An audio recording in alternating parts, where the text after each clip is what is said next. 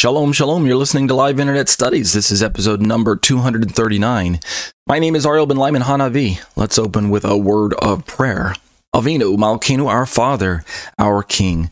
Thank you, Lord, once again for bringing us to a place where we can sit and study your words. We are so blessed to have the Word of God that has been preserved for us, and we count it a privilege to be able to turn the pages and to allow the words to penetrate deep into our hearts and into our minds. Give us, Lord, the will and the desire and the ability to walk it out, to put it to practice, to make it a reality in our lives. Help us to demonstrate its truth to a world around us, a world that's just really enveloped in darkness and confusion and self-centeredness. And now more than ever, as we're watching events unfold in the world that indicate that we're getting down to the last, down to the last really home stretch before Yeshua comes back. Lord, let us continue to be vigilant, watchful, and to have not just a sense of expectancy for your return, but also to increasingly be aware that there are just, Yeshua said it best, the harvest is ripe. And the time for us to let our light shine is now more urgent than ever before. And so let us not be fearful. Let us not shrink back. Let us be bold in our witness and yet not be offensive. Lord, we don't have to be obnoxious. But the truth is the truth, and it cuts. It cuts a person deep. And so let us just speak truth to lies. Let us take a stand for your word and for your gospel, and demonstrate that Yeshua is the one and only true answer to the problems that are plaguing mankind today. So help us to have that attitude about us. Give us ears to hear, eyes to see, and a heart to understand and to do your will, and we'll be careful to give you the praise and the glory. B'Shem Yeshua, Amen. Thank you for joining me during these live internet studies. This is the segment one of two segments, an hour and a half long study. This first segment is entitled Eschatology, a biblical study of end time events. You can see on your screen we're in topic number 9, Yeshua's Olivet Discourse, part 2, which is Matthew chapter 24. We left off near this section of verses that I'll just read for you real quick. The glorious return of Christ. Verse 29 says, "But immediately after the tribulation of those days, the sun will be darkened, and the moon will not give its light, and the stars will fall from the sky, and the powers of the heavens will be shaken. And then the sign of the Son of Man will appear in the sky, and then all the tribes of the earth will mourn, and they will see the Son of Man coming on the clouds of the sky with power and great glory. And he will send forth his angels with a great trumpet blast, and they will gather together his elect from the four winds, from one end of the sky to the other." What we've been engaged in is a bit of excursus, feels like a bit of a digression, where if you remember earlier on into the chapter, let me scroll back up and show you. In verse 3, we read, "And as he was sitting on the Mount of Olives, the disciples came to him," speaking of Yeshua, of course, "came to him privately, saying, 'Tell us, when will these things happen? And what will be the sign of your coming and of the end of the age?'" So they ask for a sign, or some authors interpret this as two signs. So we got the sign of your coming and the sign of the end of the age. And so I'm going with the idea that there are actually two signs, but I'm not terribly put off if a teacher says there's just one sign. And so what we find out when we read down through the rest of the chapter is that the disciples are asking about events that lead up to the sign of Yeshua returning back to planet Earth, which means they must have had this understanding already that he was going to leave, even though he's with them right now. And he hadn't left yet, but he had already talked about that. And so that we don't have to assume that. We already know it's true. They talked about, hey, I'm going back to my Father, and I'm going to return there, and I'm going to wait there until a certain time. So, of course, they're a little bit anxious about that. When are you going to return? And what will be the sign that accompanies your return? And what will be the sign of the end of the age? Now, again, it could be one sign that they're talking about. It could be two signs. But either way, what we're learning as we jump back down to where it was earlier, we're learning that when Yeshua does return, right? And I'm taking this passage that we're looking at right now as the rapture, not the second coming where he returns to planet Earth to establish his kingdom, but rather the rapture precedes even the second coming. I'm taking that verse 30 when it says, and then the sign of the Son of Man will appear in the sky. I'm taking that sign of the Son of Man appearing in the sky being the supernatural brilliance of Yeshua's return itself. Which means if you look at verse 29, where he says, but immediately after the tribulation of those days, the sun will be darkened, and the moon will not give its light, and stars will fall from the sky, and the powers of the heavens will be shaken. And then he says, and then the sign. So this gives me the indication that verse 29 is describing a sign that precedes the sign in verse 30, which means there are two signs, the sign of verse 29 and the sign of verse 30. That's the way I read it. So this means that verse 29, with the sun, moon, stars losing their light, etc., going dark, that aspect is described elsewhere, which we're going to be looking at tonight. That aspect is described elsewhere, and I believe that's the sign of the end of the age. And then the sign of Yeshua's return happens afterwards. And yet, if we follow the chronology correctly, verse 29 and verse 30 talk about signs, and yet, chronologically, the events happen in the reverse order. Yeshua returns first, i.e., whether you're talking about the rapture or the second coming, it still happens prior to the end of the age, meaning the end of the 70th week and the end of mankind's rebellious push against God. All that happens at the very, very end of the 70th week, Armageddon, Battle of Armageddon. And then, of course, the next significant event would be the ushering in of the millennial kingdom. So let's look at what this might look at on a chart.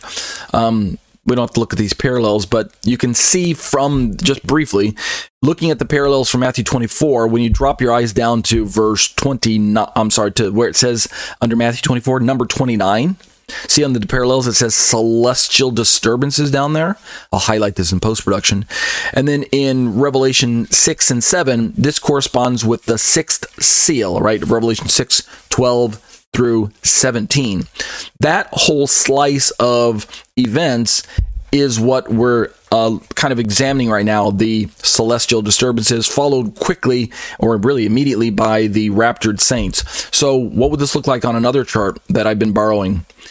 Well, if you look at the bottom of the chart with the seals and just follow all the way to near the right where it says sixth seal, sign in the sky. See, there's an arrow pointing there. And then as you trace the line from the sixth seal arrow upwards, you see that this takes place during the second half of the 70th week of Daniel, the 7-year time frame that many people call the 7-year tribulation, but I don't. Unless you want to call the first part tribulation and the second part great tribulation, I could go with that, but otherwise.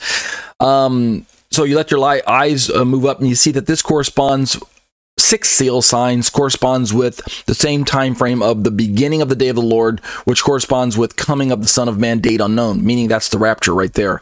So the great tribulation in blue there is cut short by the introduction of the sixth seal, the sign of the end of the age, which then is followed immediately by the sign of Christ's coming, which is the supernatural brilliance that pierces the darkness that was created by the sixth seal, the signs in the sky, the cosmic disturbances. Let's look at a few more charts. In this chart, this would correspond to these two arrows kind of kissing one another that I'm kind of highlighting with my mouse cursor there.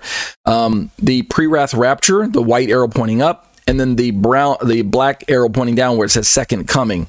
I don't know if I would call that second coming. I would call that rapture, or I wouldn't put the second coming right there, meaning the second coming is often a term that's simply used to refer to Yeshua touching down on planet Earth after riding the right horse and being prepared to defeat Antichrist's armies. I would call that the second coming. But if you want to call the rapture the second coming, I'm not going to argue too terribly much with you either. But let's look at two more screens. Look at this chart borrowed from Zion's Hope, Marv Rosenthal's organization that is now being run by his son. The 70th week of Daniel which is known as the 7-year tribulation or something like that, is broken up into 2 time frames of 3.5 years. So you can see the numbers 1, 2, 3, 4, 5, 6, and 7 correspond to the 7 seals.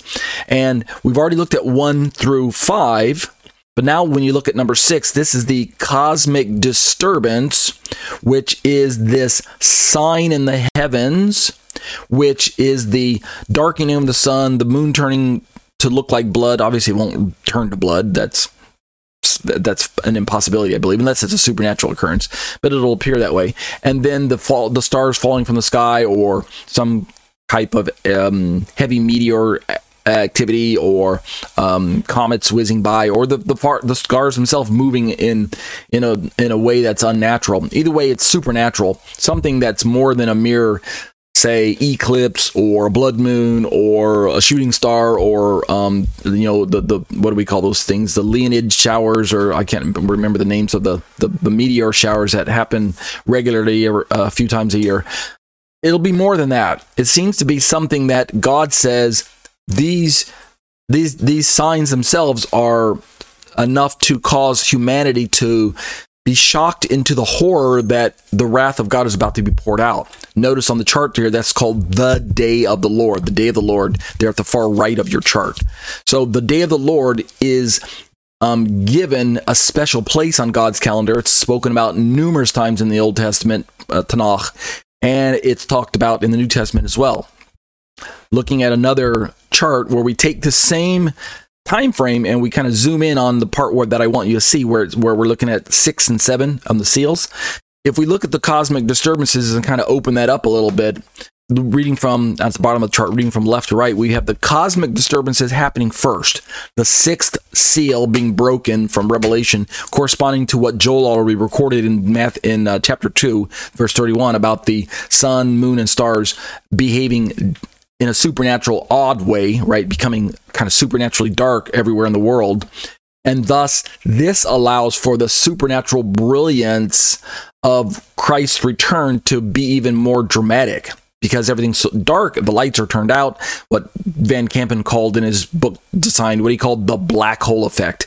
Right, so we've got that darkness, and then from there, we see all these other events, convergences that happened before the 7th seal. We're not going to get into those tonight, where we talk about the coming of Elijah. We've got then the day of his wrath, his being either God's / Yeshua's wrath, the wrath of the Lamb. We've got the sealing of the 144,000 and the great multitude in heaven that shows up. That would be the rapture. We've got the last trumpet being blown there that Paul talks about in Corinthians. And then we've got the apostasy and man of sin that happen, or that are key characteristics of that time frame. I'm not saying that the Antichrist shows up at that point in time. We're just talking about that there's a significant point where the apostasy itself is earmarked, or it's pronounced. I think it maybe even start very early on with the Great Tribulation itself, but the day of the Lord is this event that God says enough is enough and it's time to pour out judgment. That's really the point of this little chart here, is that it begins with that the day of the Lord begins with the cosmic disturbances. So having said all that, let's turn to Robert Van Kampen's book and finish where we left off. I believe this is I believe we'll finish this tonight. This is chapter 16 out of his book, and we're near page 300, and we're talking about this sign of the let me scroll up a little bit so you can see what we're talking about. We're talking about the glorious appearance of Christ, the sign of the sign of Christ's coming. Right, you can see it there on your screen. And so the world is cast into utter darkness and still in terror at the sign of the end of the age. The second sign, while the world is still cast into darkness. Let me just read this part, and then I'll jump down to where we left off. With the world cast into utter darkness and still in terror at the sign of the end of the age, the second sign, the sign of Christ's coming. So the second sign is the sign of Christ's coming, even though it's out of order of the chronological events.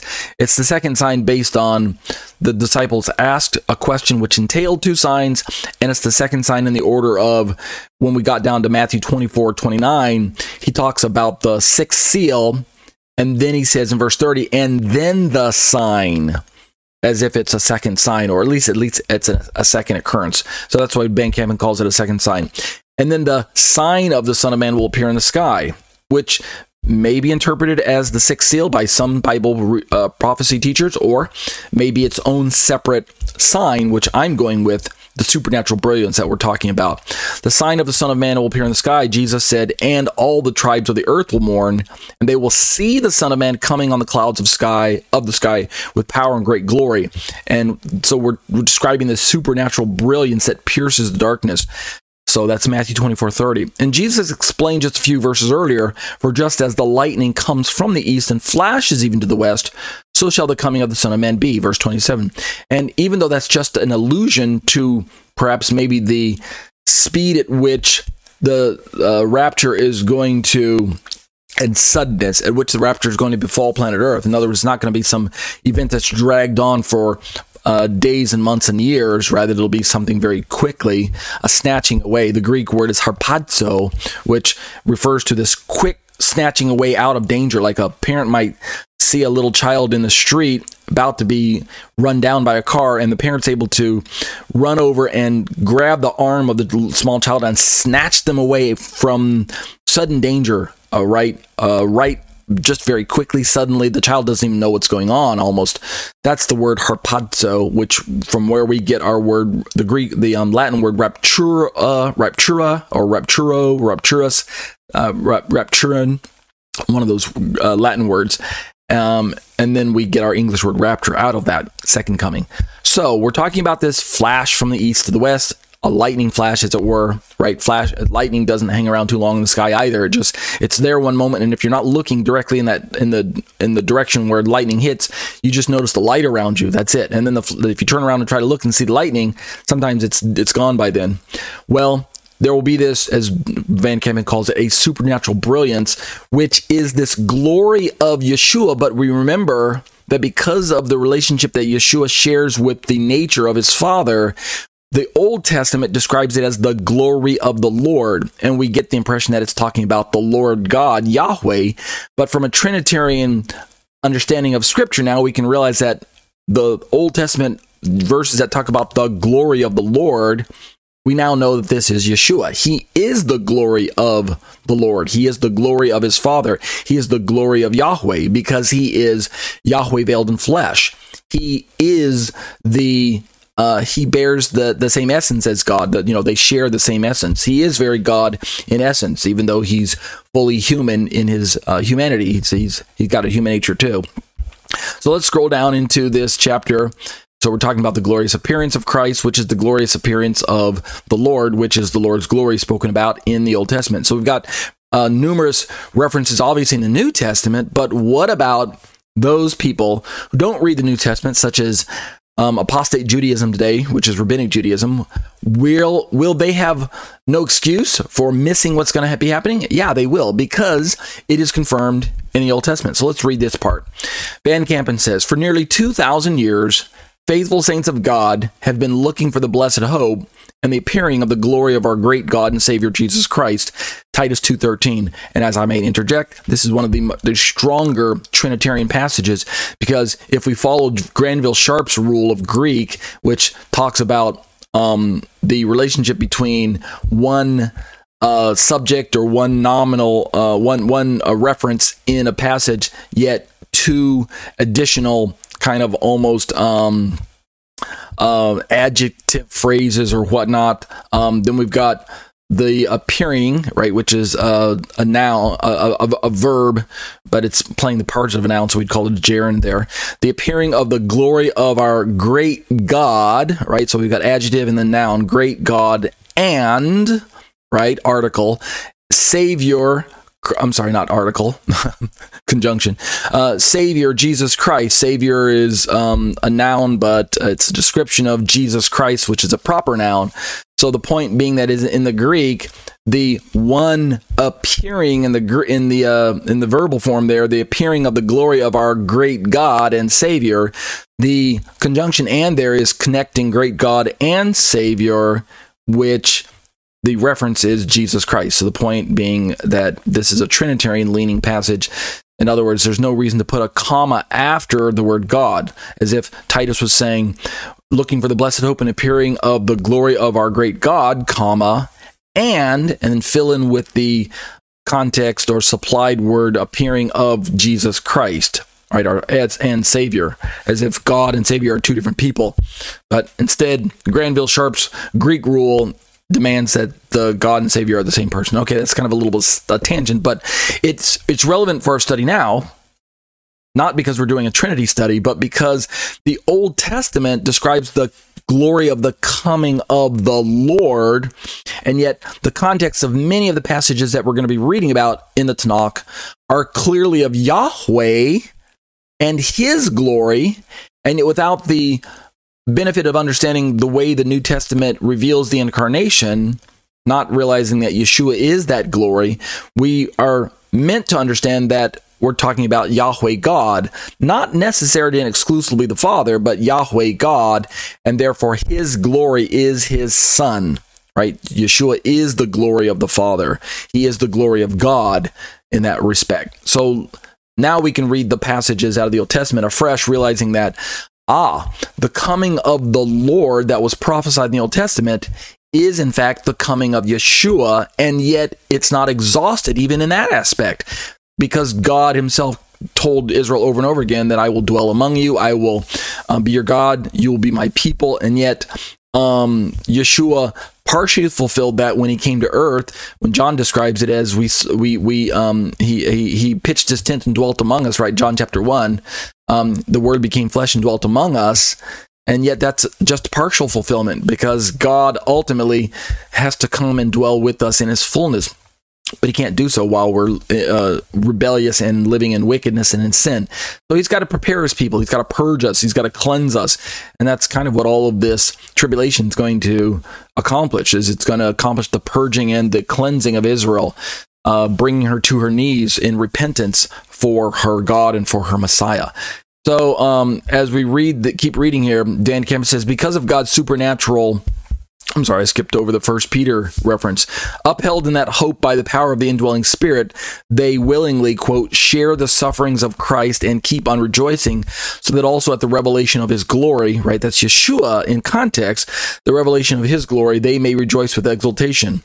1 Peter 4:13. But don't get lost. The New Testament references to the glory of Yeshua are the one and the same as the glory of the Lord, aka the glory of Yahweh, the glory of the Lord of the Old Testament.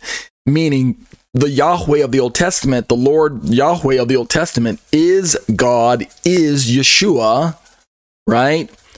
That's our understanding, and yet it's God.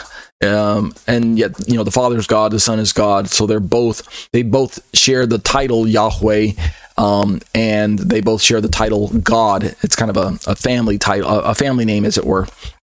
Okay, and yet there's not two gods, one God, right? Factor that in. Because of God's superabundant grace, believers not only will rejoice in the manifested glory of their Savior and stand in the presence of His glory blameless with great joy, right? Jude 24. But will even be actual partakers in that glory, 1 Peter 5:1, and compare from Colossians 3:14. Even compromising believers who enter the 70th week will share in that glory, having been made pure and blameless by the refining persecution of Antichrist's great tribulation of the elect of God. Gives us kind of a context of why God's going to allow the tribulation on otherwise what we would call righteous humanity, righteous humans who have been identified by God as redeemed, right? Christians, genuine believers, as well as God's allowing a persecution to come upon Israel. We call this time of persecution for Israel the time of Jacob's trouble, and it's for the same purpose, to purify her, to cause her to come to a place where the darkness in her is purged because of the tribulation, because of the persecution, because of the forcing her to choose one side or the other. Is she going to side with Antichrist, take his mark, and worship the beast, and then prove that she is unrepentant? Or is there going to be a remnant of Israel that turns to God in faith, in true repentance, as God pours out a spirit of grace like Zechariah talks about. And then Israel looks upon him and mourns for him like one mourns for an only son. We know the passage that I'm talking about. Van Kampen continues, that the same divine glory that will infuse God's saints will obliterate his enemies, commencing with Antichrist, where we read from Paul, whom the Lord will slay with the breath of his mouth and bring to an end by the appearance of his coming. And the word coming there has the sense of the supernatural brilliance, the brightness, I believe, if I were to look up 2 Thessalonians 2:8. In fact, let's just go ahead and do it. Let's duplicate that tab so I don't lose it. And then let's turn to 2 Thessalonians just briefly. We'll do a section on a topic section on the Thessalonian chapters in time, but for now I'm just going to give you a sneak preview. Where am I at? There we go. We're not there. We're here. Confirmed in the Old Testament. That means I don't need that one. 2 Thessalonians 2:8. Let me take a look at that real quick. Chapter 2, scrolling down to verse 8. Then that lawless one will be revealed, whom the Lord will eliminate with the breath of his mouth and bring to an end by the appearance of his coming. So if I click on this passage and bring up the parallels, so we look at the NIV, says the splendor of his coming. NLT, splendor of his coming. ESV, splendor of his coming. Berean Standard, majesty of his arrival. Berean Little, appearing of his coming. KJV, brightness of his coming. Brightness, okay, there's the word I'm looking for. Earlier, Van Kampen quoted as the appearance. That's the word I was looking for. I said it's coming, but it's the appearance. That's the one that, when it says the appearance, we're thinking, okay, someone shows up. But the literal Greek word could be translated, if I pull up the Greek here, and then the lawless one will be revealed, whom the Lord Jesus will slay with the breath of his mouth and abolish by the majesty, the epiphania, the noun and the dative feminine, the singular, Strong's number 2015, appearing, manifestation, glorious display. So you see that there. If I even drill in a little bit further to the concordance here, or let me pick on Strong's instead of the other one, instead of the other concordance. Using Strong's concordance, this word is translated even as appearance or brightness. So, very short entry there. But the point I was looking for is that brightness is one of those nuances to this particular word. So, the Lord will slay with the breath of his mouth and bring to an end by the brightness. Brightness, that's our theme, this light, this supernatural glory. So, is this confirmed in the Old Testament? Oh yeah, you bet. Van Kampen records. Numerous Old Testament passages reveal that the Messiah will come to judge the world. Excuse me. The Messiah will come to judge the world, restore the nation of Israel, and establish his earthly kingdom. So we're talking about the second coming of Christ. When we zoom out, we're just talking about the second coming, one event. But when we zoom in, we can see that this entails the rapture, as well as the Battle of Armageddon, as well as his kind of tromping around Edom and things like that, which we'll get to in time, so don't worry. But Van Kampen continues, although many messianic prophecies were a mystery to even to faithful Jews in Jesus' day, they did clearly understand that the Lord's coming to judge and to reign would be accompanied by great glory. So the Jewish people reading their Bibles of the day, and even Jewish people today, if they're paying attention, are looking for the glory of the Lord to return to planet Earth. Specifically, when we look at Ezekiel, he would be returning from the way of the east to return to his temple. So we're talking about the glory of the Lord, Yahweh. And yet now we know with Trinitarian eyes that we're talking about part of that includes the glory and return of Yeshua to rapture his saints, and then his second coming or his return to establish and usher in his own kingdom in the 1,000-year millennium. Continuing, they were well acquainted with Isaiah's warning to the ungodly that, quote, in the last days, right, speaking of the time period of the 70th week, the last days, and a description of the day of the Lord when we talk about the last days or in that day or something like that. Isaiah 2:2, during God's day of reckoning, right? So sometimes it's called the last days, plural, but other times it's simply referred to as the last day, or in that day, or the day of God's reckoning. Not to be confused that it's just going to take place in a 24-hour time period. I don't believe that's what the day here means.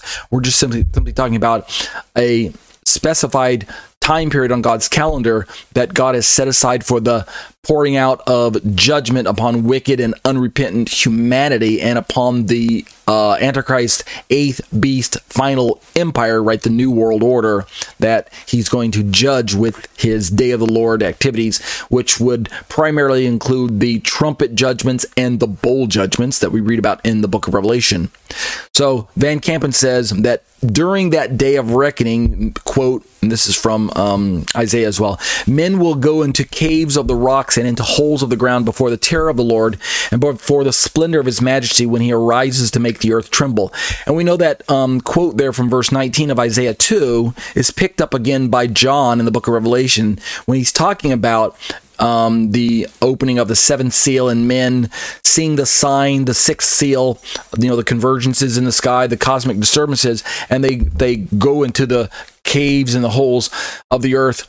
Is it talking about going into bunkers and bomb shelters? Could be, because they believe maybe World War III and nuclear weapons are going to be raining down, and they very well could be coinciding with what's going to take place in heavens, because who knows what type of wars will be in operation at the time, given the volatility of what takes place in the Middle East on any given day. I mean, look at what's going on in the news right now between Israel and Hamas, which could very well escalate into a war between Israel and Hezbollah to the north, which means Iran will get involved, which means probably the United States will get involved and European powers will get involved, et cetera, et cetera. Ultimately, maybe even Russia might get involved, right? Turkey gets involved, et cetera, et cetera. So it just kind of keeps snowballing into this bigger problem, which might involve larger weapons than just missiles that someone like Hezbollah or Hamas could fire, but we're talking, Iran's a nuclear power. So is that going to cause the peoples of the earth to say, let's go scramble and get into our bomb shelters, the holes dug into the ground, which Isaiah describes as caves of the rocks and holes in the ground? Could that be bomb shelters? I think there's a very real possibility and probability that that's what he's describing, even though in his day he just simply described it as caves of rocks and holes in the ground.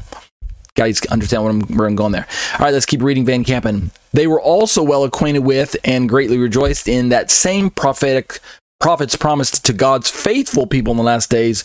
Listen to this quote from Isaiah 60.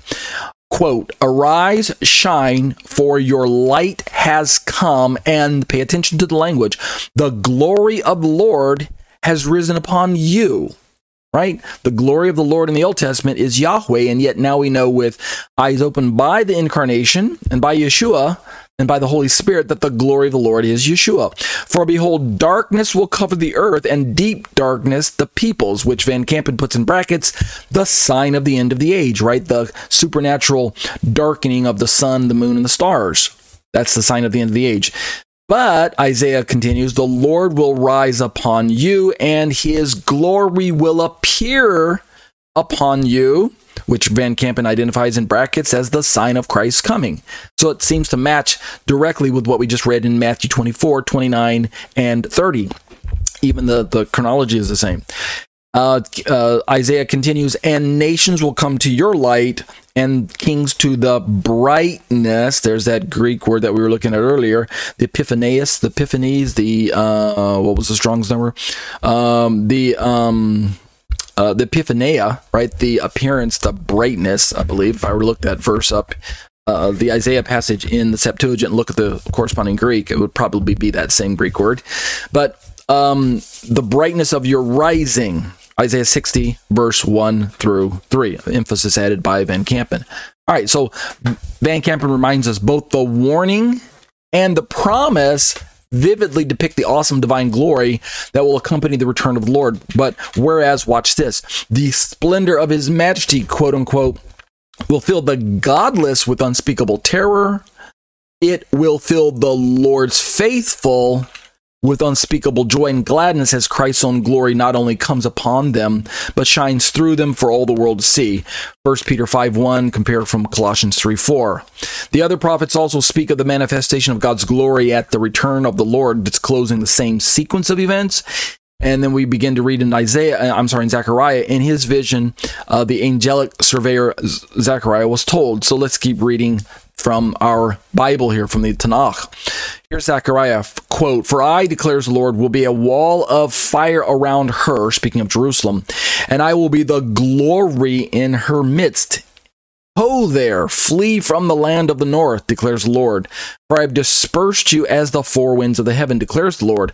Ho, Zion, escape you who are living with the daughter of Babylon." Remember, the language of Isaiah is pouring through the current exile that Israel was going through during this time period in the 500s BC, when she had been deported off to Babylon by King Nebuchadnezzar, who sacked Jerusalem, right? The first pagan king, Gentile king to ever do so. He sacked Jerusalem and carted off all the goods and the gold and the treasures and the people. He left a remnant in Babylon, but he carted off the people to Babylon, right? Including Daniel, who writes from that location as well, or from, I believe I'm getting that right. And the point for our story here is that Zechariah's prophecy is cast in the historical event of the Babylonian captivity, and yet we realize now through the benefit of what's called prophetic telescoping, where the prophets will use language of a current tragedy in Israel, a current captivity or judgment being poured out on Israel by God. The prophets will take that opportunity to speak by the Spirit of God and describe not one event, but two events, what we call a near event and a far event. And so the near event would be the current exile in Babylon and the judgment entailing all of that, and they eventually return back to Jerusalem in that day, which did happen. And yet the far event is another type of captivity, per se, to Israel, where she was already scattered from outside of the land again and then brought back into the land. And then God pours out judgment on those nations that took her captive. And so could there be another time period in the future where Israel gets captive and drawn into Babylon? Well, of course, that would be somewhere near Iran or Iraq or something to that effect these days. Iraq, I'm saying. Right. Saddam Hussein's Iraq. Babylon, or get carried off into there. Could that happen? Well, yeah, it could happen, I suppose. But it would have to be something that allows for these prophecies to have a second prophetic, fulfillment. So, for thus says the Lord of hosts, after glory, Christ's second coming. I'm saying that because if you're just looking at this prophecy as only being in the past, then you're going to miss the significance of the fact that it foreshadows and forespeaks of Yeshua's return, which is still future. And you're thinking, Israel's not in Babylon right now. Israel's dwelling in her land. She's not significantly dwelling in Iraq or anything like that. There might be Jews living in Iraq today, but primarily Israel lives back in Israel, back in where she lives today. So you have to understand that these prophecies are playing dual purposes, near and far events. And that's why Van Kempen inserts in brackets Christ's second coming. You're like, well, Christ didn't return in the 500s and 400s BC when Israel was captive in Babylon. Of course, Christ didn't return. There was no Christ to return at that time. There was the word of the Lord, the angel of the Lord, the things like that, but there wasn't the incarnation. Yeshua hadn't even been born yet. Hello. So yeah, we're talking about near far prophecies. So, for thus says the Lord of hosts. Also, sometimes the prophets will speak of the earlier events with one breath, and then without even picking up their pen, they'll keep writing, and then very next sentence in the passage jumps all the way forward into the future, 2,000 plus years, and starts describing events that are in the future.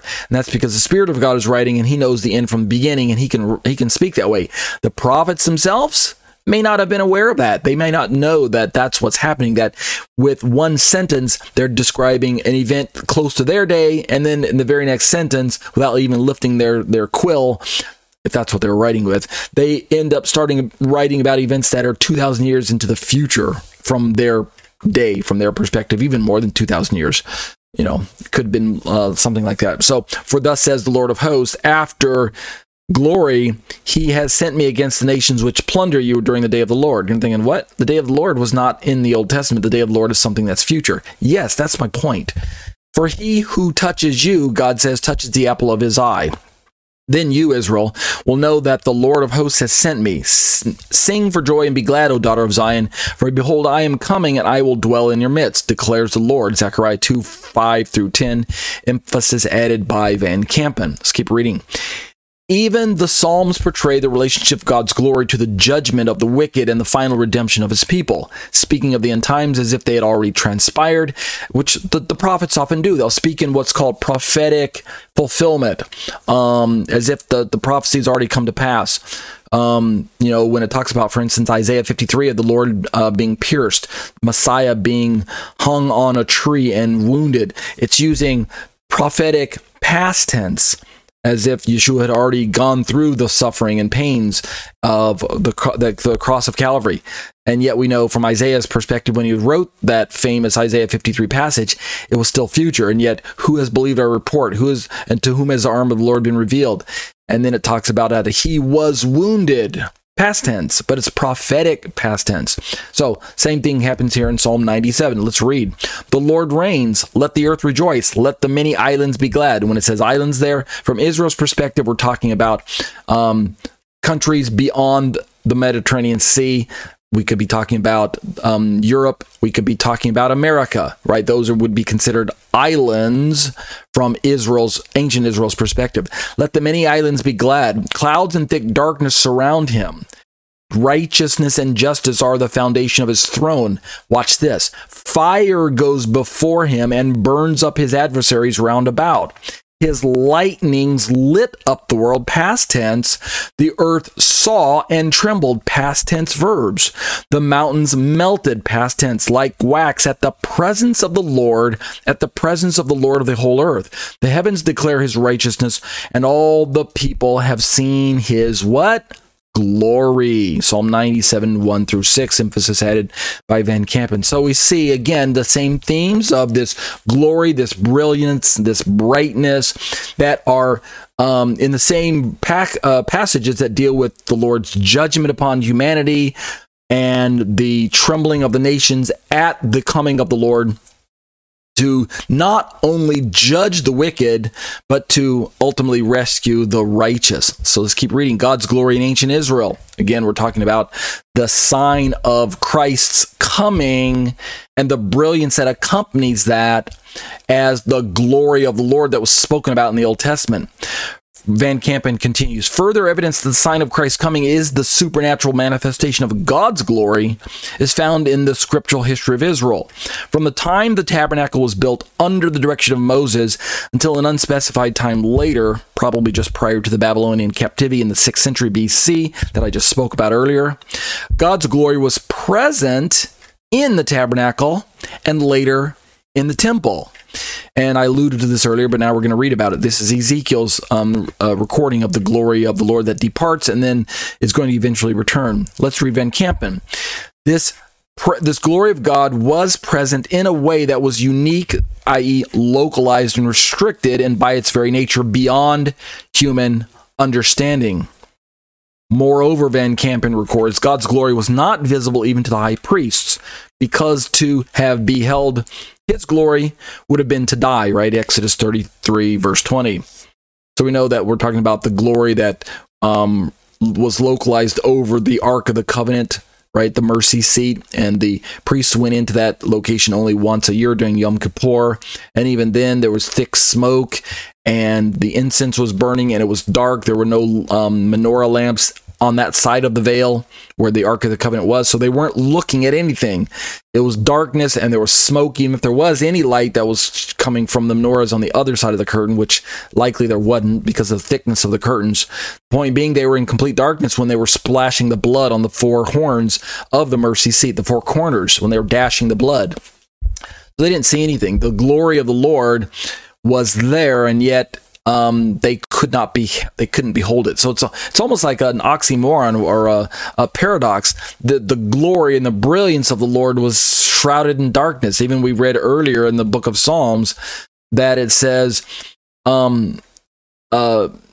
clouds and thick darkness surround him. I've often kind of just marveled at the descriptions of God. He dwells in unapproachable light, and yet he dwells in thick darkness. Where's the light stop and where does the darkness begin? Where does the darkness stop and where does the light begin? I mean, God is light, and Yeshua is the brilliance of God, right? So we're talking about the themes of light and brightness and fire.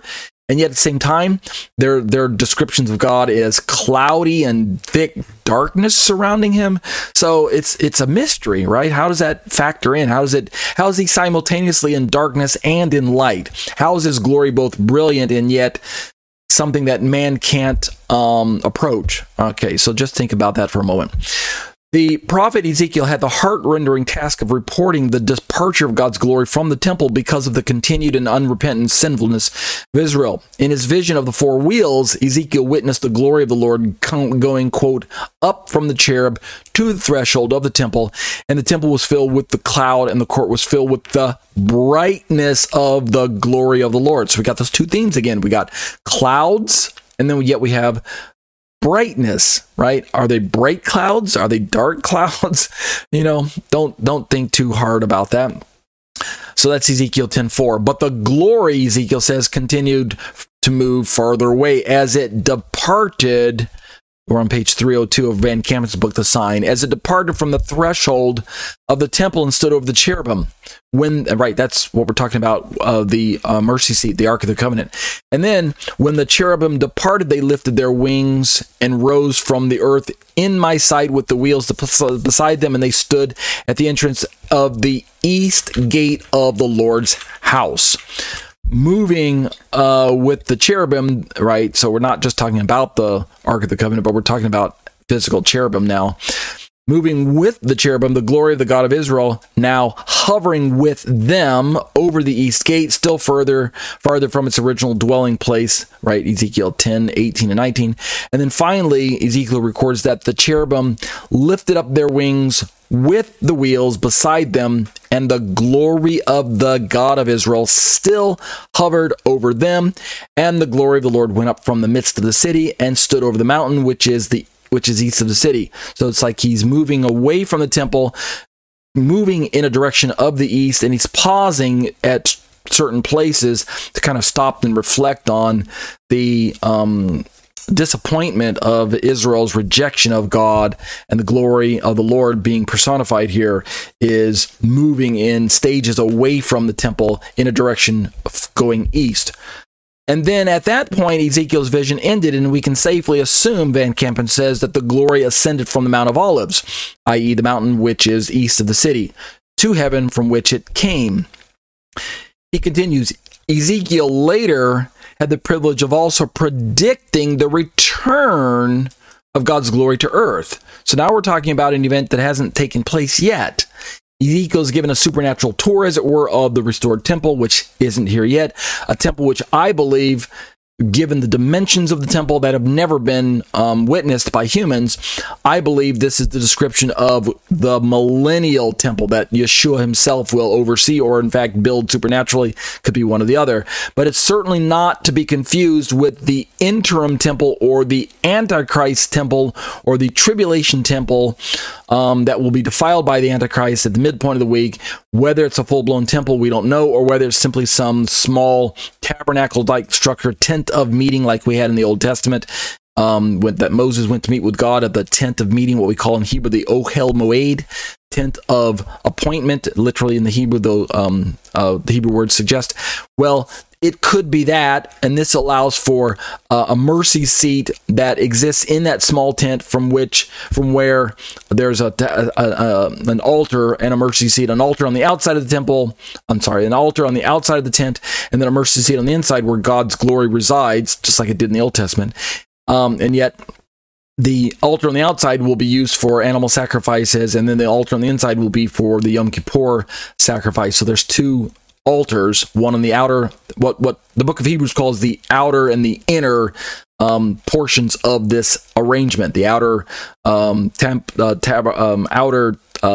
altar for the daily sacrifices and the ones that people bring for their various sin offerings, and then the inner one, which was reserved only for the Yom Kippur offering. Point I'm trying to make is that arrangement, whether it be a very small temple meeting structure or be a large full-blown temple that the Dome of the Rock has allowed to exist, which, I mean, the Arab powers that are going to have to really be bent over backwards to allow that to happen. But that's going to be defiled by Antichrist. It'll be defiled at the midpoint of the week. That's not what Ezekiel's saying, all right? Ezekiel's description should be something much, much larger than we've ever seen on planet Earth. So that kind of corresponds with the millennial temple. It seems to make sense there. And another factor of Ezekiel's temple is that the glory of the Lord, as we're going to read here in a moment, will have returned by that point in time and will take up residence locally like he did in the time period during Moshe, right? When Israel had the glory of the Lord and they were able to interact with it. So let's read this account. This is all within the context of this glory of the Lord accompanying the rapture and splitting the eastern sky with the brilliance of Christ's return to gather his saints. So we're still within the larger context of Matthew 24, the Olivet Discourse, the return of Yeshua, the sign of the end of the age and of Yeshua's return. Let's read Ezekiel. Ezekiel later had the privilege of also predicting the return of God's glory to earth. Ezekiel's given a supernatural tour, as it were, of the restored temple. After an extensive tour of the temple, Ezekiel reports that he was led to the gate facing toward the east, and behold, the glory of God, of the God of Israel, was coming from the way of the east. And his voice was like the sound of many waters, and the earth shone with his glory. Ezekiel 43, 1 and 2, emphasis added by Van Kampen.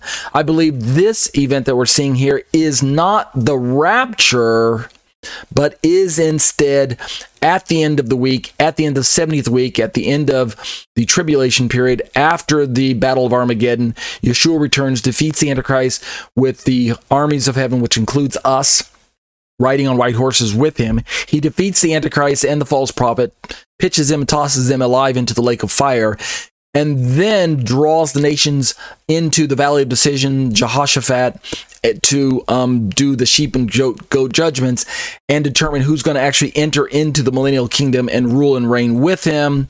And so we have the establishment of the millennial kingdom along with the millennial temple that gets rebuilt, I believe, supernaturally by Yeshua. Based on the dimensions of the temple, it's probably something that he will build or oversee at the very least. So this occurrence that Ezekiel's describing, where the glory of God returns from the way of the east and comes through the gate facing the Mount of Olives, exactly the return of, in other words, it's the opposite of the way the Spirit left earlier in Ezekiel. So he left through the east gate, and now he's going to return back from the east. Well, this seems to correspond with the end of the 7th week. Van Kampen continues, it becomes quickly evident that the Lord's glory will return in exactly the reverse order and path by which it departed. It will return first when Christ is revealed at the second coming, and later when he returns to rule over Israel. So you see the two events kind of split apart by the rapture as Christ's second coming, and then when when Christ rules over Israel at the millennial time period. The prophet goes on to say that the glory of the Lord came into the house, i.e. the temple. Again, this is not the Antichrist temple that gets defiled. Why would the glory of the Lord come into that thing? Rather, I think that thing's basically a temporary. It's going to get wiped out. It's going to get destroyed in the aftermath and in the when Israel is just absolutely split in half, and practically destroyed by the earthquakes and things like that. It's a disposable temple. But Van Kampen talks about how that the prophet goes on to say that the glory of the Lord came into the house, i.e. the temple, i.e. Ezekiel's temple, the one that Yeshua is going to occupy, by way of the gate facing toward the east. And the Spirit lifted me up and brought me into the inner court, and behold, the glory of the Lord. We're talking about the brilliance of God himself, which is Yeshua. The glory of the Lord filled the house. Verse 4 and 5, emphasis added. And so the glory will return from the way of the east, and the earth will shine with his glory. And then the glory of the Lord will come into the house by the way of the gate facing toward the east. Verses, emphasis added. Van Kampen continues as we're winding our study down in these last 10 minutes. In the Olivet Discourse, Jesus, now we're coming full circle again with the Matthew passages, Jesus clearly described those two separate glorious events. First, just as the lightning comes from the east and flashes even to the west, then the sign of the Son of Man will appear in the sky, and then all the tribes of the earth will mourn, and then they will see the Son of Man coming in the clouds of the sky with power and great glory. So that's verse 27 of Matthew, along with verse 30 tacked on to the end. If you put the two together, 27, and then jump over to 30 real quick and skip the two verses in the middle. So Van Kampen reminds us that this glorious coming of Christ from the east will initiate the day of the Lord. So let me show you that chart one more time. We can see it here with the sixth seal down at the bottom of your screen, signs in the sky, right? That John recorded in the book of Revelation. But this corresponds with the arrow on the top that says coming of the Son of Man, date unknown. But notice the blue section called the Great Trib. See that right there near the middle, but slightly to the right? The Great Trib in the blue is cut short by the yellow part of the arrow that says Day of the Lord, with the seventh seal, the trumpets, and the bowls. Well, that's what Van Kampen's talking about. The rapture and the commencement of the Day of the Lord should be back-to-back events, possibly even on the same day. Seen from a different chart, it's the two arrows that are kissing each other. The pre-wrath rapture, the white arrow pointing up. The second coming, the black arrow pointing down. Second coming there being the second coming of Messiah, initiated by the rapture first, not to be confused with his physical return to planet Earth later on the farthest right of the chart, at the end of that part that says God's wrath, Day of the Lord. So God's wrath and the rapture are back-to-back events. We have this here on this chart where we have the number 6, which is the cosmic disturbance, right? The darkness that surrounds planet Earth because of the sun, moon, and stars losing their light, coupled back-to-back with the Day of the Lord with number 7, the trumpet judgments that are poured out as 6 and 7 seals commence chronologically. So the great tribulation is cut short by the Day of the Lord. And then if we zoom in a little bit on that, 6 and 7, we see the cosmic disturbances at the beginning of this event, this kind of mini slice of events, and then the apostasy of man and sin being part of those convergences. I'm not saying that things have to happen all exactly the way they're lined up in this chart. Can we know for sure with 100% certainty that these are the way these are the order? No. But what we are certain is that the 6th seal is a description of the supernatural darkness, and then the Day of the Lord is commences with this brightness or glory of the Lord that is going to be seen by everyone. Let's keep reading Van Kampen here. Second, in a latter part of the Olivet Discourse, Christ explains to his disciples that when the Son of Man comes in his glory and all the angels with him, then he will sit on his glorious throne. Matthew 25:31, emphasis added. And he's going to rule over Israel. So the glorious coming of Christ described in this passage, which occurs after his coming to initiate the Day of the Lord, will occur on the first day of the millennium. So don't get confused, thus confirming Ezekiel's prophecy concerning the future return of God's glory. So don't get confused when we're talking about this return of Christ and the glory that will accompany him. We've got a preview of it at the rapture with the glory of Christ piercing the darkness caused by the sixth seal, and then he raptures the saints up to be with him in the air. But then planet Earth is thrust into the melting pot known as the Day of the Lord, with all of its judgment from the trumpet judgments and the bowl judgments. And we are excluded from that as believers. The wrath of God and the wrath of the Lamb that are poured out upon wicked, unrepentant, sinful humanity, along with the Antichrist and his beast kingdom. So we'll be exempt from that. But the glory accompanying the rapture is that first glimpse or witness of the glory of the Lord from humanity, from their perspective, only to be seen as the glory of the Lord later on when he returns to establish his kingdom and set up his 1,000-year rule. So we're drawing this part of our study to a close. We're about 5 minutes out. Let's keep reading. Let me see. The glorious return of Christ retired. You know what? This is actually a great place to stop. We can stop a little bit early because now the Van Camp is going to talk about your redemption draweth nigh. And we're still talking about the glory of the Lord. This is kind of an excursus on this aspect. We're going to begin to look at when the glory of the Lord pierces the darkness and the accompanying rapture event takes place. Will the world be expecting this? No. This is why they are living like in the darkness, like Paul describes as a thief in the night. The return of Yeshua will be like a thief in the night because they are dwelling in darkness, living in darkness. And yet we believers are not children of the dark. We're children of the light because of the light of Messiah that is in us and because of the Holy Spirit that is active and alive within us.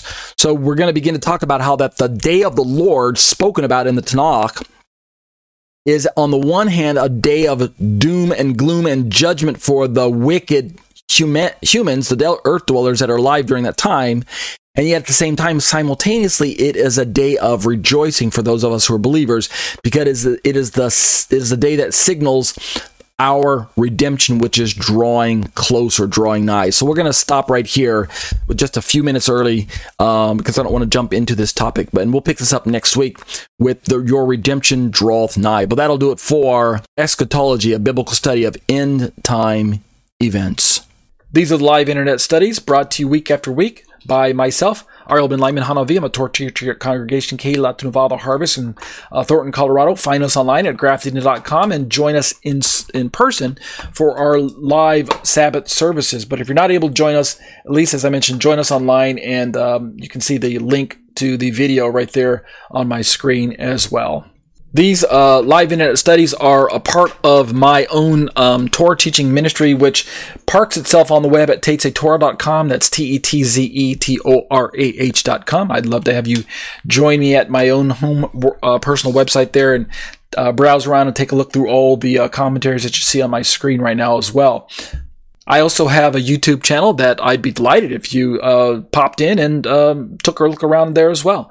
YouTube.com/C/Tetze Torah Ministries. If you do hit my website, my YouTube channel there, be sure to take notice that I update the site essentially daily, uploading videos daily. Make sure then to subscribe, hit the bell for notifications, leave thumbs up for all the videos that you like.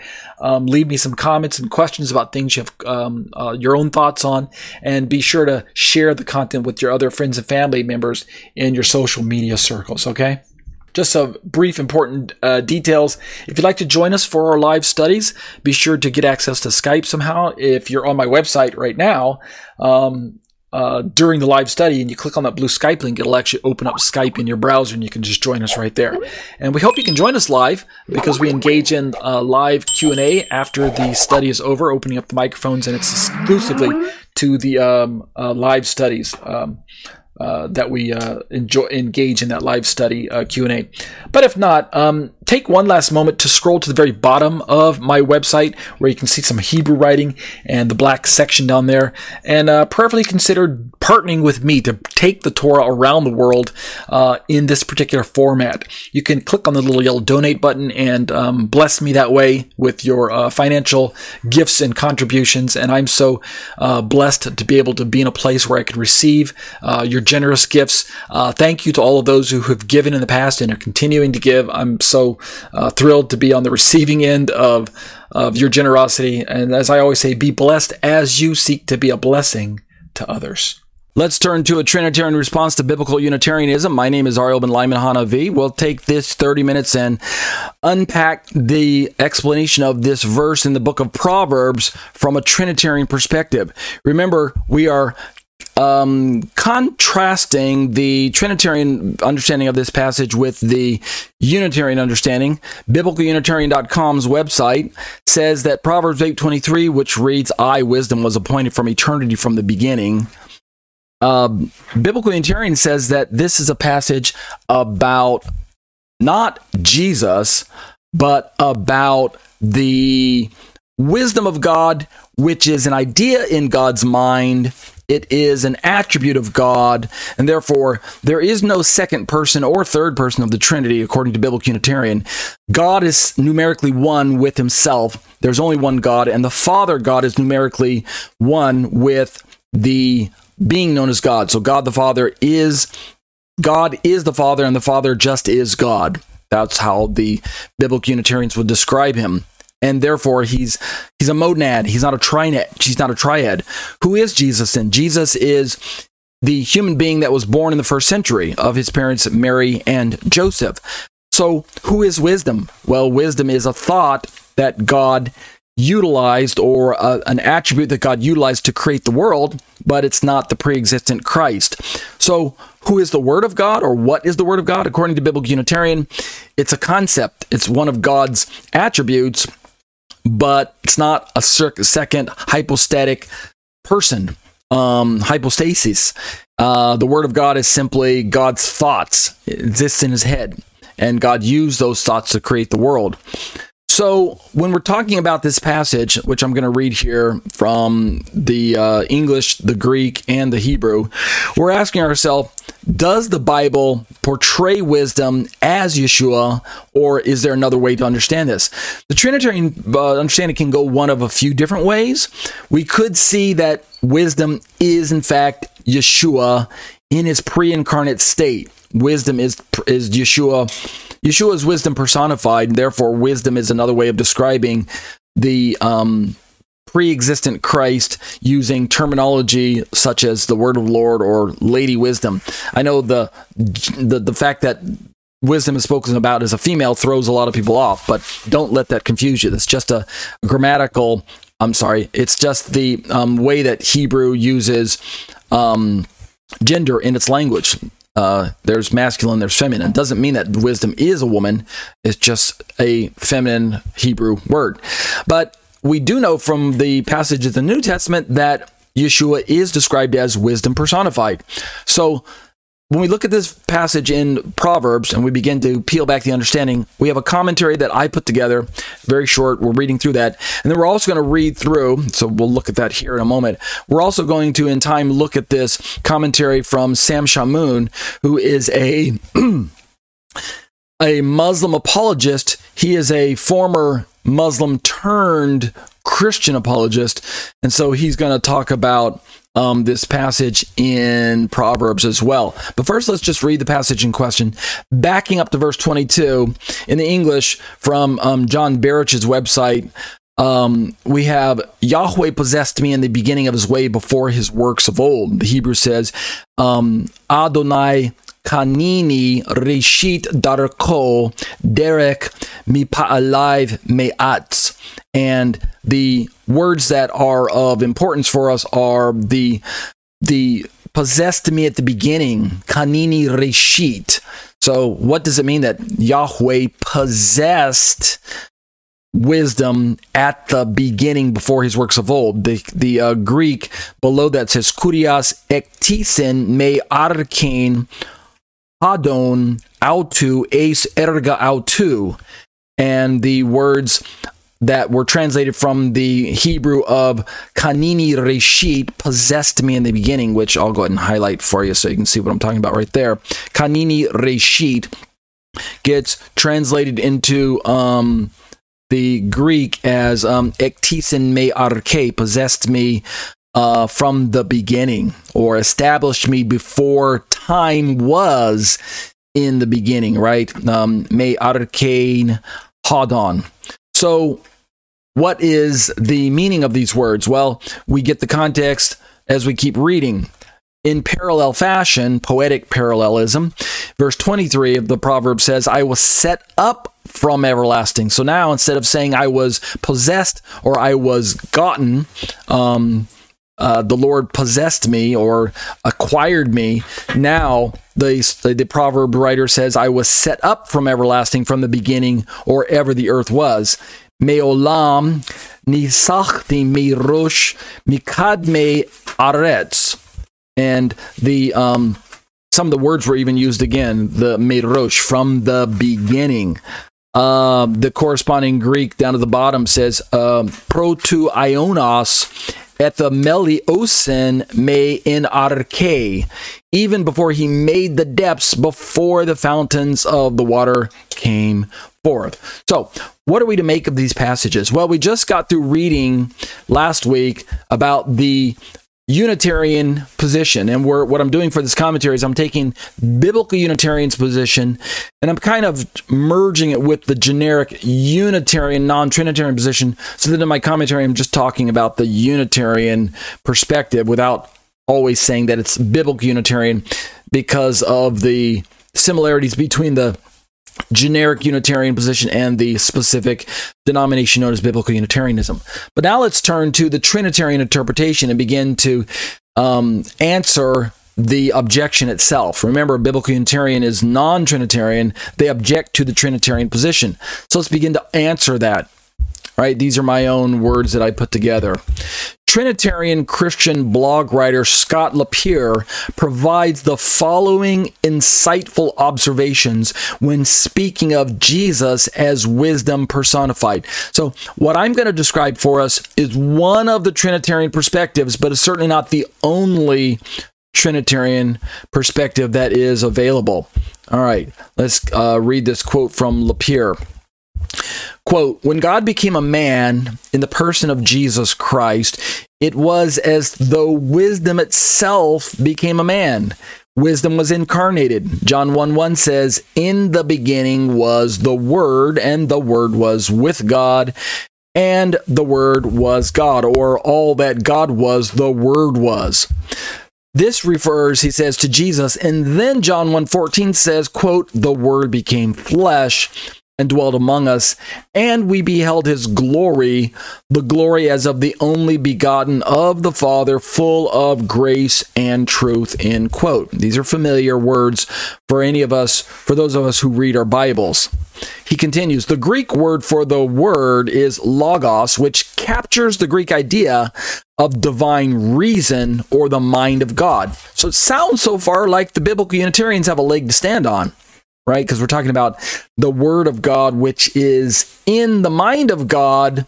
And when we're looking at the Greek word logos, not the Hebrew word davar, but the Greek word logos, we've already got this existing cultural understanding and nuance supplied by the Greek writers that allows for us to say that logos captures the idea of divine reason or the mind of God.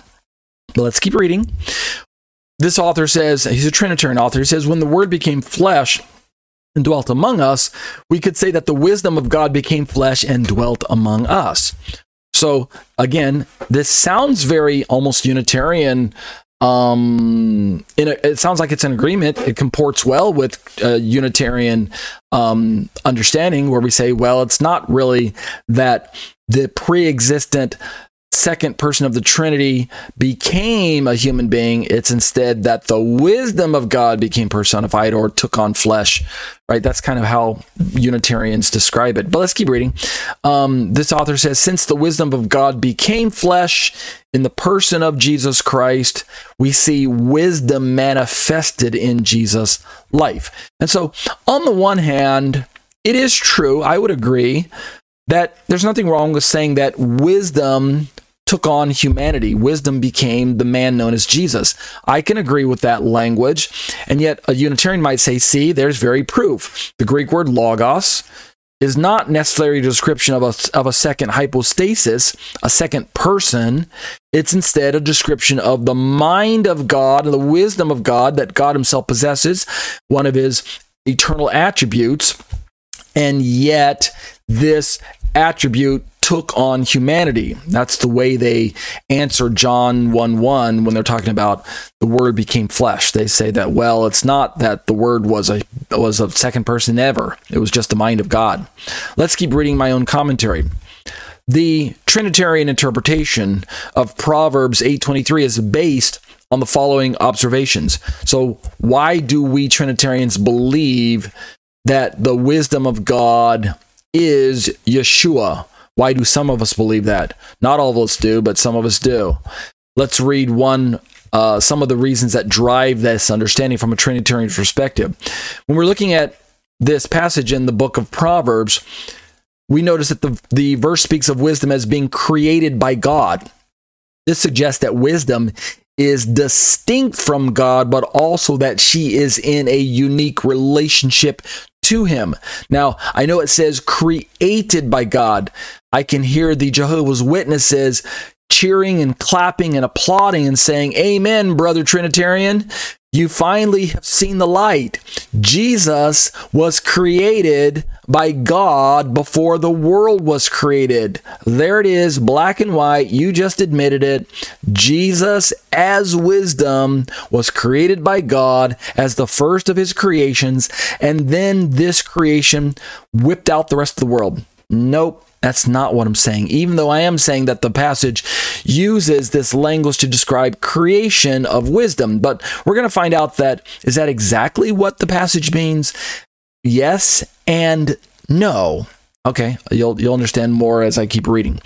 And I go on to say, note, we will learn more about why Bible commentaries refer to wisdom as a she, viz., Lady Wisdom, when we examine the Hebrew of Proverbs 8:23 down below. Right, like I read it in Hebrew earlier, but there's more to the Hebrew that we need to unpack.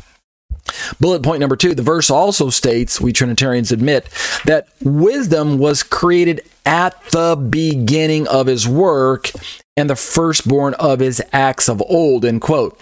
This suggests that wisdom is eternal and pre-existent, and that she's somehow involved in the creation process. So here's where we begin to start understanding the force of the Hebrew and the Greek, where it talks about wisdom was possessed at the beginning, or created, or acquired, or the Greek is even going to suggest brought forth in a birthing process.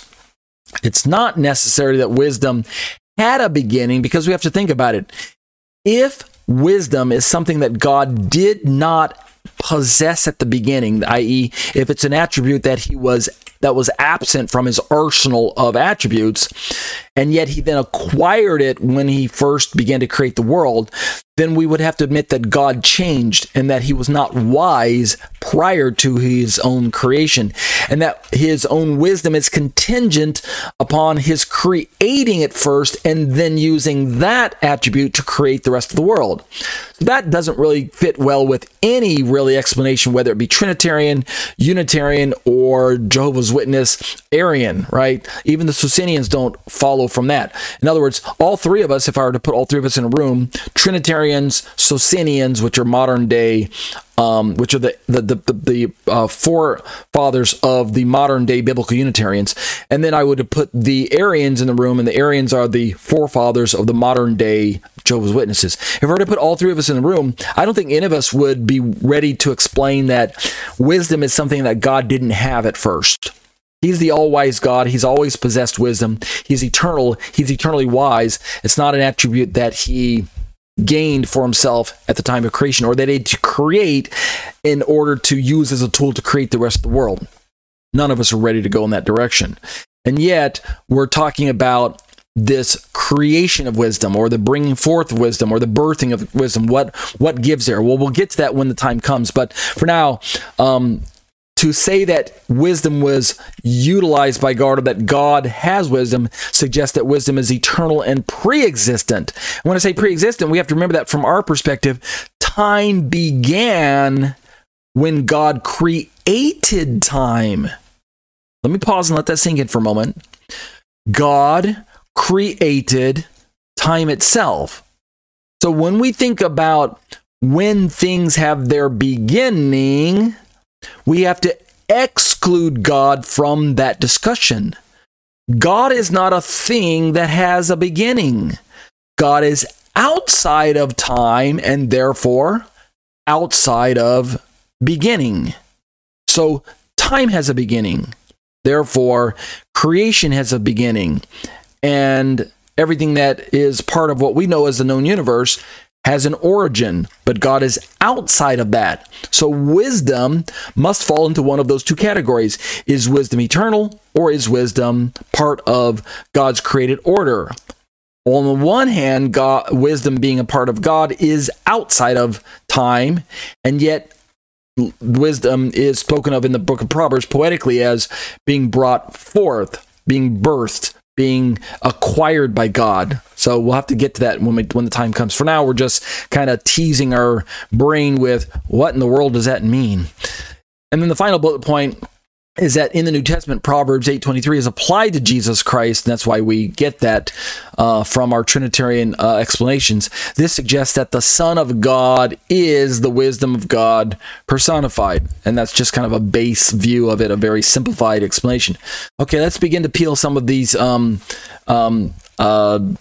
mysteries back a little bit. I go on to say the Trinitarian interpretation, or one of them, of Proverbs 8:23 is also supported by the broader teaching of the Bible about the Trinity itself. Listen up, you Unitarians. The Bible teaches that there is one God, but that he exists in three persons. We've got the Father, the Son, and the Holy Spirit. And I'm just using extremely simplified language in this short essay here for those who get lost in these types of technical discussions. There are a good number of people who watch my videos who write in and who don't even have the what we might call the fundamental understanding of who God is and how he can exist as Trinity. So when I wrote this essay, I wrote it at a level that I believe that they can understand. This is in comparison to my other commentary that I wrote, the lengthy, more technical commentary known as Exploring the Shema, Discussions on the Issues of Trinity, which is available at my own website, to which we took 3 years and went through each line and created video counterparts to them. There's a YouTube channel that I own, and there is a playlist dedicated to that particular series on Exploring the Shema.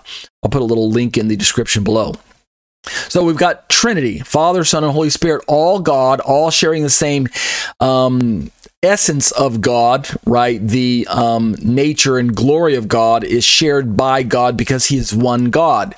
He's one being, and yet he exists in three hypostases, Father, Son, Holy Spirit, and they are unique, they are distinct, and yet they are each God, in the sense that God is eternal, one God, three persons. So I say it this way: these three persons are equal and eternal, and they are all involved in the work of creation and redemption. All right, so now let's begin to look at some of the strengths of the Trinitarian position that I'm espousing to, that I subscribe to. We already looked at some of the weaknesses, and we'll continue to look at weaknesses of the non-Trinitarian position. One of chief being, I'll just remind you, one of the primary weaknesses of the non-Trinitarian position, in my experience, is the fact that they undercut the authority of the New Testament scriptures, the Bible. They pay lip service, as it were, to unique passages in the New Testament that give us the clues to understanding that Jesus is very God, that Jesus existed as God in the past, that he's eternal and one with God because he is God. Even prior to his incarnation, he had existence, and not an existence merely as a thought in the mind of God or in the intellect of God, but as a person who had a will and had certain actions and tasks and prerogatives that he carried out on behalf of God. In other words, as the agent of God, like the angel of the Lord was a spokesman for God, can speak in first person as God, and carried the authority of God, and yet was a separate and distinct entity, a person from God that was recognized and was able even to interact with humans at a visible level. And this is all the more makes Trinitarianism all the more attractive because the angel of the Lord was visible. He could be seen by humans. And yet John, as well as other biblical writers, remind us that no one has ever seen God. God can't be seen by humans.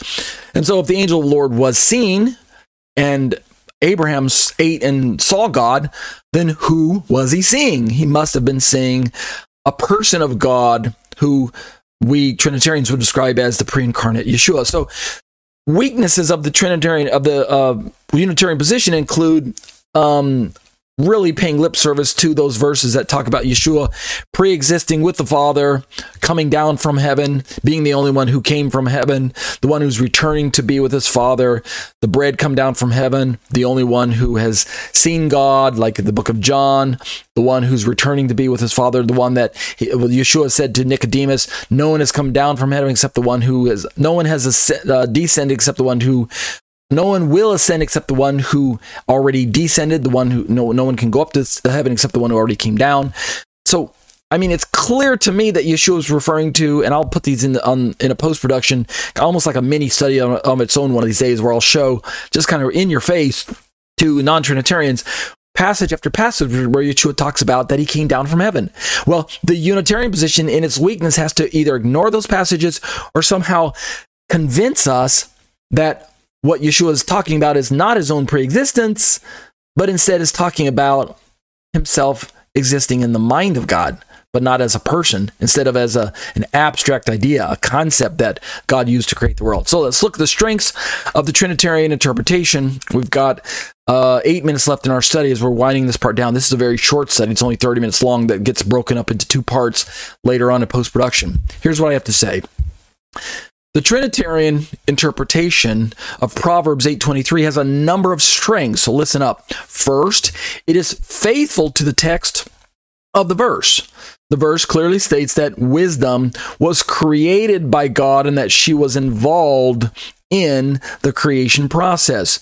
This suggests, I say, that wisdom is not simply a quality or attribute of God, but a distinct person. And what I mean is that when it talks about wisdom involved in the creation process, wisdom existing eternally alongside of God, being not just an attribute of God. Yes, it is an attribute of God, but it's a distinct person in the sense that in agency fashion, God utilized wisdom as a co-creator or as the agent of creation, meaning if it was a soul God, a monad God, a singular person of God that created the universe, why then do we have language that indicates that there was this agent of God or this instrument of God?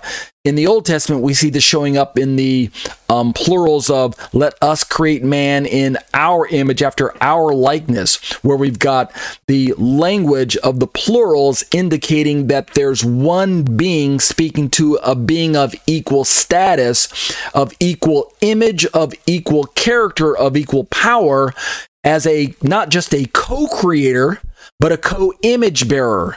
You have to listen to the language. Let us create, that's the action, in our image and after our likeness. That suggests equal image and equal likeness, something that the angels or other beings of heaven cannot possibly possess. Even if God somehow supposedly used them as co-creators, the images are different. The image of God and the image of angels aren't the same. And yet God says, let us create in our image after our likeness. He doesn't say, let us create in my image after my likeness, as if man was created only in the image of God, in a sense that the angels helped him create, but the end product is the image that God bears. So the point I'm trying to make is that whoever God was speaking to, which I believe it was the other members of the Trinity, particularly the Word of God that became flesh in John, God was speaking to a member of the Trinity who has the very image of God, the same image, bears the same image. They share one image. In fact, it doesn't say, let us create man in our images after our likenesses. So did you catch that, how God said, let us create man in our image after our likeness? A single image, meaning God's image that is the archetype, is an image that only God alone possesses. It's not an angelic image, and not after our images or something like that. And he doesn't say, let us create after my image, meaning we see both the unity of God and the plurality of God in that verse where it says, so God created man after the image of God. God created man after his image. In the image of God created he them. Male and female created he them. The very next verse, Genesis 1:27, which follows after verse 26, the one I'm picking on here. So when we look at Lady Wisdom, we're talking about, yes, an attribute or quality of God, but not merely an attribute or quality of God, but in the same breath, a distinct person of God. So this comports well with the Trinitarian explanation that goes in that direction. And yet we still haven't explained why wisdom is talked about as being created. We'll talk about that later. Just for now, I want to keep teasing you with that. Second, in the second paragraph here, I say, the Trinitarian interpretation is supported by the New Testament. Right. This is where the weakness of the Unitarian position is more glaring. The New Testament interpretation, I say, applies Proverbs 8:23 to Jesus Christ, which suggests that the Son of God is the wisdom of God personified. And we'll look at those verses later on, but I'm just stating it in a very simplified manner first. And then my third observation here is that the Trinitarian interpretation is consistent with the broader teaching of the Bible about Trinity. And again, if we're going to study this topic, we cannot cherry pick and select only the verses, either from the Old or the New Testament, that suit our own needs, that fit with our own personal theology. That's not a very fair way to treat the Bible, and it's certainly not the most advantageous way to convince someone that your argument is the most sound. What you want to do is allow the entire Bible to speak to whatever issue you're addressing, and therefore you can begin to realize that even if we've got something that was shrouded in mystery in the Old Testament, such as the Incarnation, it is nevertheless revealed in the New and then supported by the glimpses of the Trinity in the Old. So there is a broader teaching of Trinity found in both sections of our Bible, and that's why we Trinitarians believe in Trinity. It's not simply because the Incarnation was revealed in the New Testament and we've suddenly got this brand new Johnny-come-lately revelation that God is Trinity, as if he didn't exist in Trinity in the Old and then he suddenly became something that he wasn't in the New. That's not at all the way Trinitarian theology works, in case people don't understand exactly how the Trinity came about. Rather, it's that God has always existed as Trinity, even in the Old Testament, but he was just not revealed as Trinity in an explicit manner until we get to the events that the New Testament recorded for us. That's the best way to understand it. So the Bible teaches, I say, that there's one God, but that he exists in three persons. Did he become three persons in the New Testament? No. Did Jesus simply become God when God created him at the beginning of creation, like the Jehovah's Witnesses / Arians believe? No, that's not the way it works either. There was no God that was created by God, like a lesser God that was created by the greater God, like the Arians want to imagine, or like the Jehovah's Witnesses teach, or like the greater lesser Yahweh heresy wants to imagine. In the beginning was the Word was with God, and the Word was capital G-O-D, not a little G-O-D like the New World Translation wants to believe. But even then, if he is a God, nevertheless, he's still a category that's above and beyond anything else that exists in the world. So they still are in a corner where they can't quite explain how there was this little God that was created alongside of the greater God. How do they explain that when God himself says in numerous places throughout his word that he is the only God that exists? Whether it's greater or lesser, he still says, I'm the only God. We just have to try to figure out, is it a capital G or lowercase g? And neither Hebrew nor Greek have capital or lowercase letters in the original manuscripts. At least not until the later forms of Greek allowed us to see uppercase and lowercase. Originally, some of the older Greek manuscripts had a form of Greek that was simply all caps. All right, let's keep reading. So the God exists as one God, yet three persons. The Trinitarian interpretation of Psalm 8:23 sees wisdom as one of the three persons of the Trinity. Let's keep reading. We've got... You know what? I don't want to keep reading. We're right at the time frame, right at the time mark at 30 minutes, and this is just a great place to stop. We'll pick this up next week with some brief Hebrew insights where we're going to begin to try to understand why would the writers interpret wisdom as something that's created or something that's acquired if God has possessed wisdom from the beginning, and if wisdom is one of God's eternal attributes, and if Jesus is an uncreated thing like we biblical Trinitarians believe. Why would some commentaries describe wisdom as either created, or translations use the words of created or being acquired or something? How does that work out? We'll begin to look at that a little later, but that'll do it for a Trinitarian response to biblical Unitarianism. Let's close in prayer. Abba, I bless your name. I'm thankful for your word, and I'm thankful for the Holy Spirit who makes the word alive unto me, allows me to understand it in a more clear fashion, a more proper understanding, a more proper way. I have an intellectual understanding of the word just by merely reading and studying the background, the original languages, the culture in which it was written, and et cetera, et cetera. And yet, it requires more than that if I'm going to be pleasing to you. If I want to fulfill the righteous requirement that the word imposes upon me, then I can only do that if I surrender to the living word of God, namely Messiah Yeshua. Thank you that you, O Lord Yeshua, are the very glory of God that we studied about in our first segment where we're talking about the rapture and the second coming. We know that you are the very glory of your Father, and that it pleases the Father that you represent him in this way, that you are his very glory, that as people look at him, they see you, because indeed no one can see you except they see Yeshua. No one has seen God at any time. Only the Son who reveals the Father. He's the one, Lord, you are the one that makes the Father known. And so you can say to Thomas, to look at me is to look at the Father. Don't ask us, show us the Father. Don't say that, doubting Thomas, oh Philip and all you other disciples that were there present. Don't ask to see the Father. You're looking at me, you're seeing the Father. So thank you, Lord, that this is how we can best understand the verses that we interpret. So thank you that you have revealed yourself as Trinity to us in the pages of your word, and so we have no excuse to misunderstand exactly who you are.